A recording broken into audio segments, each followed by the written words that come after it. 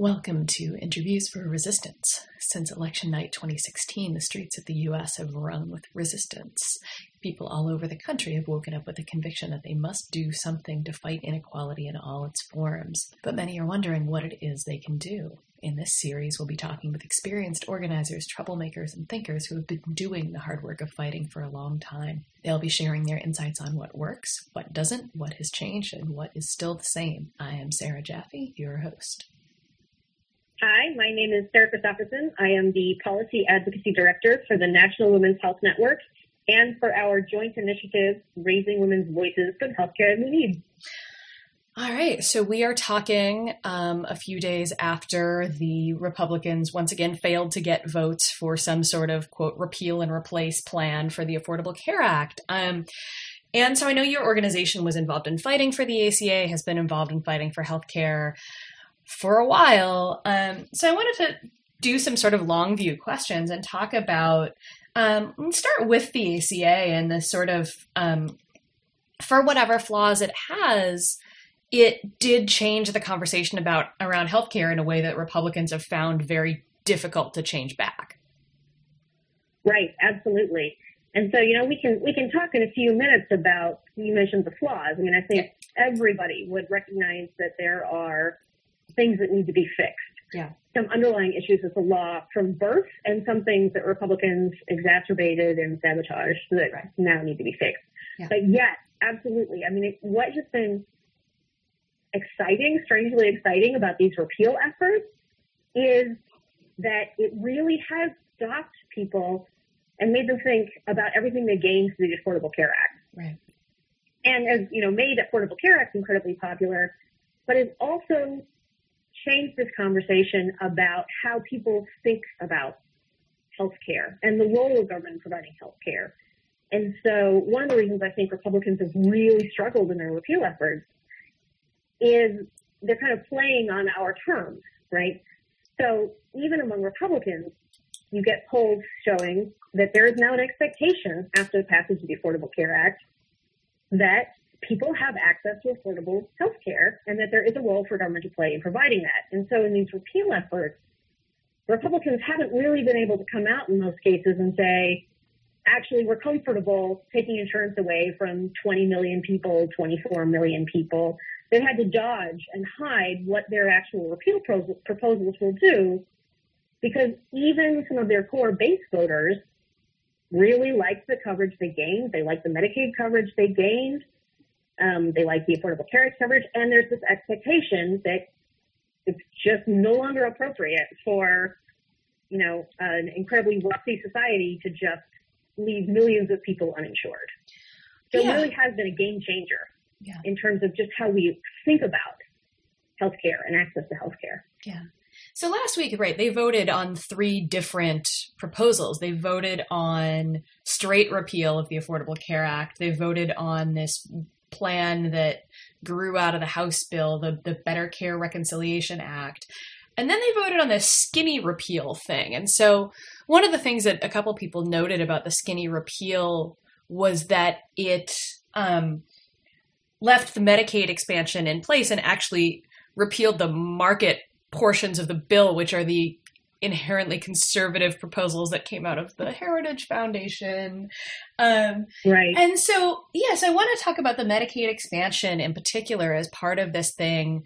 And that the fact that the market portions of it are actually the parts of the ACA that are less popular and that Republicans thought they might be able to get rid of. Absolutely. Absolutely. Well, and so, there's a lot to talk about here, but even among Trump's voters, when you look at polling among Trump voters, they're really happy with their Medicaid coverage, right? Medicaid is good coverage and it polls really well. And when you look at some of the Trump voters who had, marketplace plans, so they were in private health insurance plans in the individual market, and they were exposed to a lot of that free market risk, higher deductibles. They were really envious of the folks on Medicaid. Yeah. So, they looked to Trump and his promises that he wouldn't cut Medicaid and that he'd give great coverage to everybody. And they looked at what folks on Medicaid had, and that's what they wanted. And so far from those folks, many of them, casting a vote to repeal Medicaid, to get rid of the Medicaid expansion, to cap and slash funding for traditional Medicaid. They were looking at Medicaid and saying, we want that. Yeah. So, yes, I mean, it's been really difficult, too, for Republicans because, again, how they've been sort of disingenuous and how they've been couching their own bills. They have really complained about things in the Affordable Care Act, like deductibles that are too high. And, I agree, the deductibles are too high. What their bills would do would exacerbate that. In all cases, CBO has said, this would lead to more costs being put onto consumers. This would lead to more exposure to market risk. And so then again, we come back to this. What Republicans have wanted to do, as long as they stick with kind of nice sounding phrases like freedom and free market, they can kind of get away from the fact that when people think about healthcare, they don't want to be exposed to market risk, right? Yeah. They want good coverage at reasonable prices, the dependability of knowing that coverage is going to be there even after they get sick. People don't want to have to, on their way to the ER, stop and say, wait, is this in my health plan? Or, they don't want to do that kind of exposure to market risk. So It has been interesting. And then, of course, you mentioned the so-called skinny repeal bill. Right. They immediately tried to rebrand that as the freedom bill. And I think it is the freedom to no longer have insurance, lose your insurance, have your insurance taken away from you bill. Yeah. But where they wanted to get rid of, the individual mandates, of course, as you mentioned, were originally a conservative idea. Right. That this is how you create market participation in a private insurance market, that you can still have the consumer protection. You need that individual mandate. And so they were perfectly willing to get rid of the individual mandate and then let the private insurance markets blow up. And, I think you'd have to say that would push more and more people towards a single payer model or, a public insurance model of some kind. Yeah. So their efforts, I think, could really, really backfire on them. I mean, they've already backfired on them in terms of making the Affordable Care Act more popular, making single payer more popular. Yeah. But, if they, and the repeal effort isn't dead. Right. It's sort of undead procedurally. Right. So what they voted down last week, these 3 amendments, they could still theoretically come back, bring back that underlying bill, right, ram it through with 50 votes from the vice president, right? It's sort of an undead procedurally. Right, yeah. But they could really, if they somehow manage to do that, end up sabotaging themselves, I think. Yeah. Yeah, it is this sort of interesting thing too, right? Because to keep it at a 50 vote threshold rather than a 60 vote threshold, because presumably Democrats would filibuster any attempt to undo parts of or the whole thing. They have to do it through budget reconciliation, which was ironically how the original Affordable Care Act was passed in the first place. But that limits. Well, so let me push back though a little bit on that, because this is like my hobby horse. I want to push back just a tiny bit on that. Okay. Because the Affordable Care Act was passed with 60 votes in the United States Senate. So that 906-page bill that we think of as the Affordable Care Act was passed regular order. I mean, I know you know this, and I know your readers know this, but regular order, a month on the Senate floor, 25 consecutive straight days, passed by 60 votes. It was actually this much tinier 55-page package of fixes that was passed through reconciliation. So that's part of the reason Republicans are struggling, right, is that their talking points for years have been ACA was rammed through on budget reconciliation. It's not true. And because it wasn't passed through reconciliation, it was passed through regular order, they can't really do everything they want to do through reconciliation. Right. So they're kind of placed it on their own petard, their own talking points have caught up with them. Yeah. Yeah, it's interesting. It's interesting to look at that, right? Because, when you, on Twitter, people sort of love the digging up old tweets from politicians that describe what they're doing now. that kind of game has been really interesting around healthcare, right? Because Mitch McConnell's whole thing was this was undemocratic and how dare you? And the one that I'm really surprised didn't get revived actually was death panels, considering that like this bill would literally have been a death panel for people. Right. And, I think advocates for healthcare tried to point out that literally taking health insurance away from people will result in hundreds of thousands of people dying prematurely. And, you had Republicans, I think, I'm from Utah, so I think even my own Senator Orrin Hatch pointed out, or had said something along the lines, oh, that's so inappropriate, you can't say those kinds of things. So it's literally true that if you take health insurance away from people and they can't access health care, some of them die. Right. It's not sort of like an untested hypothesis here. Right. But yes, it is sort of surprising that death panels didn't get more traction this time around.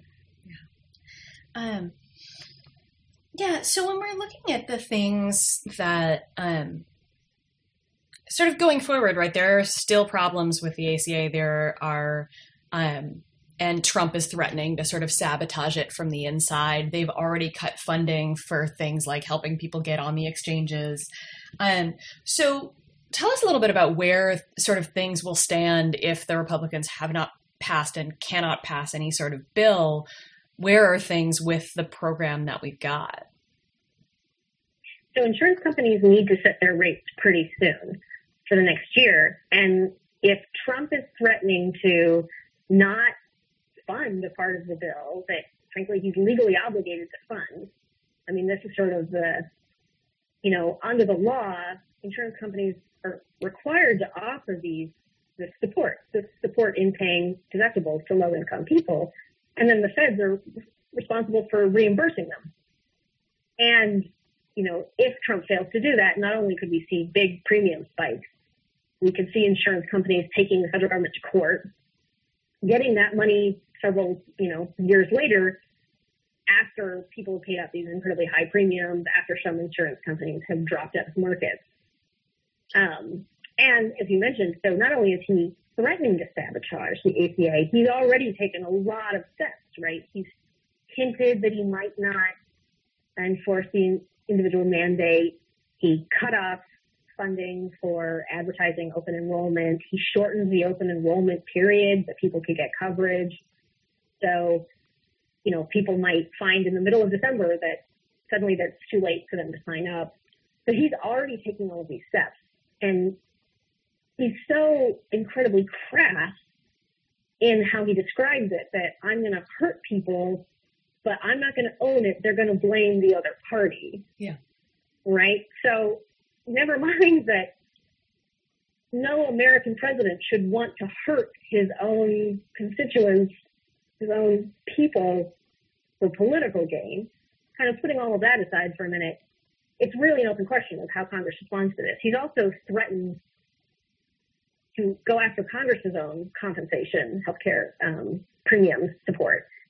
So how Congress responds, in the ACA debate, we've seen people like Lisa Murkowski kind of really bravely stand up to that kind of bullying and push back, and it's really counterproductive. And then we see people like Dean Heller, who seems to have crumbled in response to Trump's bullying. And just that picture of him sitting next to Trump laughing makes me sort of cringe at the sort of craven, crumbling aspect of it.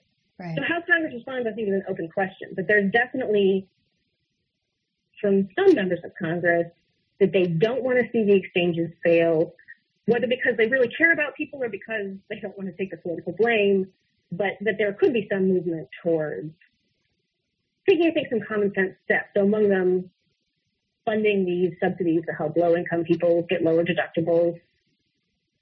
And then, some of the there have been some sweeteners in these bad Republican repeal bills that certainly Democrats and advocates for health could get on board. A state stabilization fund that helps smooth out some of these premium costs.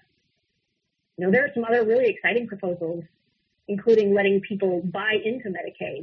Right. So if there's a county that doesn't have a private insurance option, letting people buy, use their ACA subsidies to buy into Medicaid. That could be a really exciting option. Right.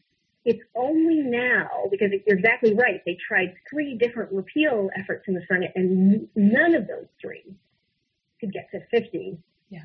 That now finally the sort of more centrist Republicans can stand up and say, look, guys, we tried it your way. We tried the partisan-only approach. Now we have to work in a bipartisan fashion to do things to stabilize markets. So it's sort of like we almost maybe had to go through this whole process of proving that Republicans couldn't do a crazy partisan repeal to get them to be able to come to the table to work in a bipartisan way. That's my hope. I might be too optimistic here, but that's kind of my hope. Yeah. You mentioned the sweeteners, and I did want to talk about one of the particular things that a couple of these people who ended up caving, but were pushing for was funds to deal with the opioid crisis. I'm thinking about Shelley Capito in West Virginia, Rob Portman in Ohio, places that have been really devastated by the opioid crisis. Saw something this morning that Trump's commission to deal with the opioid crisis says that the best solution is to wait for it, expand Medicaid. Yes. And so, absolutely. Yeah, so I wanted to talk about that a little bit in particular, and the way that this, the thing that people were trying to do to buy off these Republicans is the exact opposite of what their states really need. And, it's the exact opposite of what folks who work in substance use disorders would tell you. So, and there's this great quote, I'm sure you've seen it, from the Republican governor of Ohio, John Kasich, who's expanded Medicaid, right? Who said, this opioid funding is, I think he called it, a spit in the ocean. Mm-hmm. And, the community that really focuses on substance abuse disorders will say, okay, fine that you're going to funnel $45 billion over 10 years, which sounds like a lot of money, but really isn't when you think about the scope of the problem, the 10-year window. But, you're going to funnel that into sort of maybe like 12-step programs and other kind of programs targeted towards substance abuse. And then you're going to take away Medicaid coverage and ACA coverage, which is how folks treat their whole underlying conditions, right? So you might have a substance use disorder because you have an untreated chronic dental problem and right. You're self-medicating, or an untreated chronic mental health condition and you're self-medicating. Depression. All of these things that if you had access to Medicaid, if you're lucky enough to be in a state that expands Medicaid, you can get full treatment for. Yeah. But if you're just getting treatment for your substance abuse disorder, it's this revolving door because you haven't solved the underlying problem.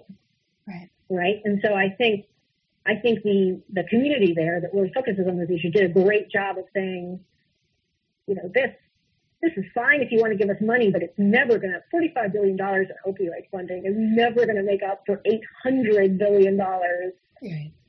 from cuts to Medicaid. Right. And that's just the first 10 years, right? The cuts to Medicaid the Senate was proposing in the next 10 years was something like $2 trillion. It was just insane. It was insane. Yeah. And of course. So when I say sweeteners, I'm thinking more of things like, state stabilization funds, right. reinsurance programs, but some of these other things that they threw at in the House. It was absurd. They were going to cut $800 billion out of Medicaid, and then they were going to come back and put in $8 billion in, stabilization funds. $8 billion over 10 years. Okay, it was ridiculous. It was ridiculous proportionally what they were proposing. Yeah. And of course, the refusal to expand Medicaid in so many of these states was sort of the original sabotage of the Affordable Care Act.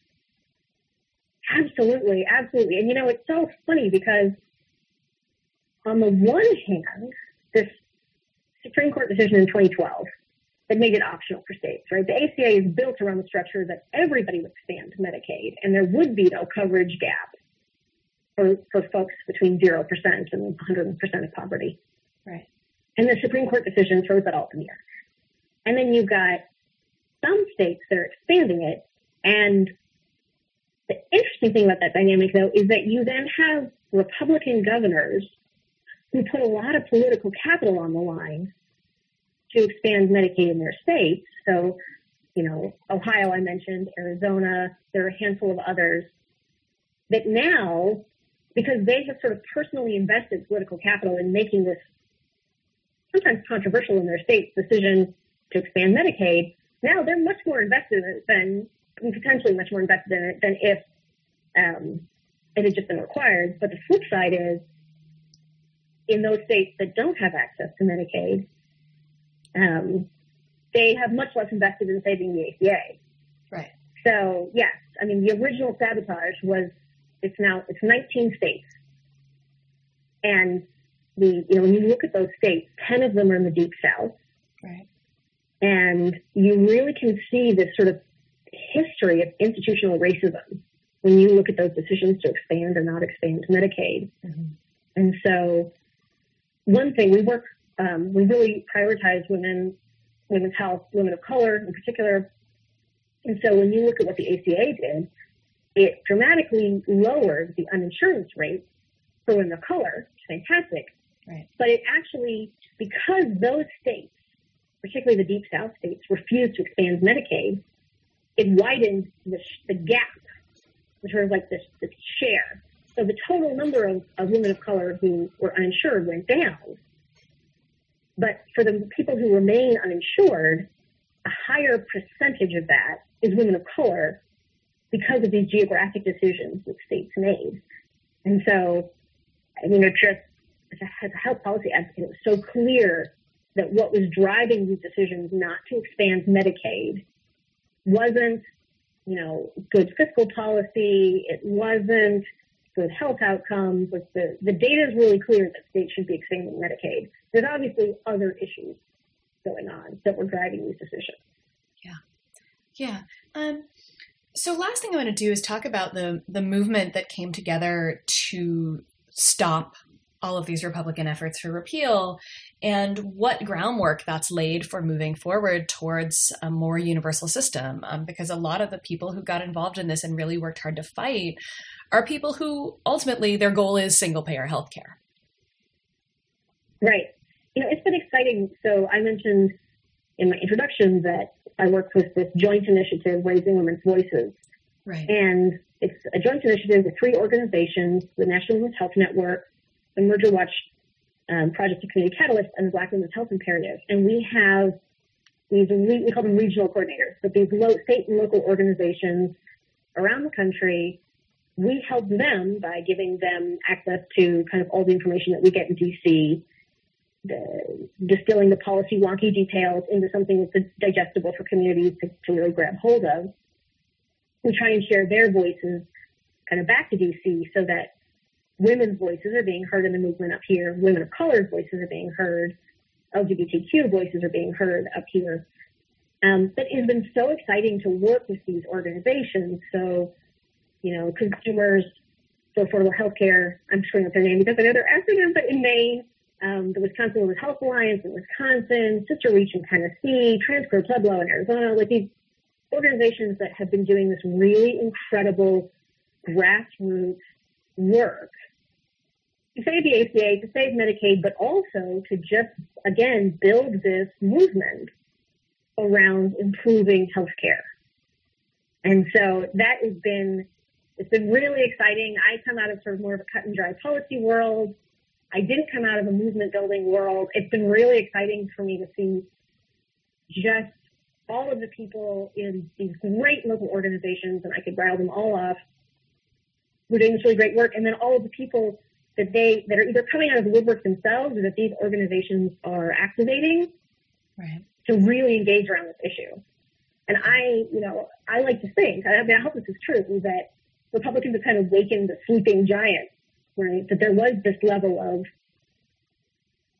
passion that as long as people thought the Affordable Care Act was safe and as long as they didn't have to worry too much about it, could let lie. And Republicans have really poked for that bear. Yeah. So what happens, I guess, the other thing that we're going to be looking for is the budget and what they're going to try to do to Medicaid through the budget. What should people be looking out for in the next few months going forward? So, I mean, I would say, procedurally speaking, it's really tricky. They definitely want to pass another budget resolution because they'd like to get to tax cuts. Right.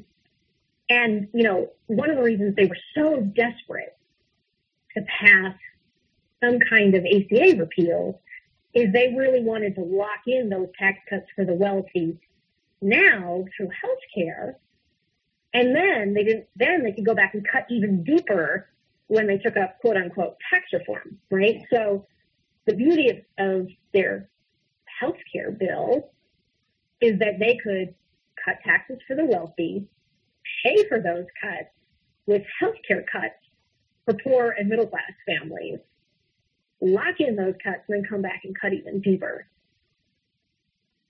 I think it's an open question how they go from here, but they have definitely laid their cards on the table. They want to see deep, deep cuts to health care for low and middle class people, Medicaid, the Affordable Care Act, but regardless, deep cuts to these programs to pay for tax cuts for the wealthy. And that's not going to go away.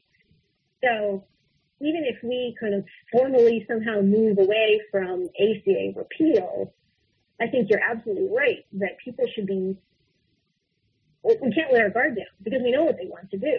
They're going to keep coming back for Medicaid. They're going to keep coming back for any way where they can, you know, really have this incredible transfer of wealth away from low and middle class people to the wealthy. And I don't think that's going to stop.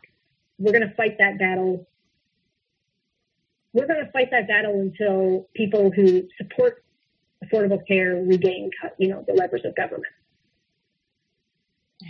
Great. Excellent. And how can people keep up with you and with your work? So you can check us out at nwhn.org. You can follow us on Twitter at @NWHN. You can follow us, Raising Women's Voices, at raisingwomenvoices.net. And you can follow us on Twitter at RWV for Healthcare. And we've got a pretty active social media presence. And we have got a great, let me just give a quick shout out to the RWV team. We have really had a great, great team in terms of coming up with social media shareable graphics that distill these really crazy, wonky terms down into something that's easy to share, easy to get. So, yeah, check us out. Interviews for Resistance is a project of Sarah Jaffe with assistance from Laura Fayebois and support from the Nation Institute. You can find more information at necessarytrouble.org. Thanks for listening.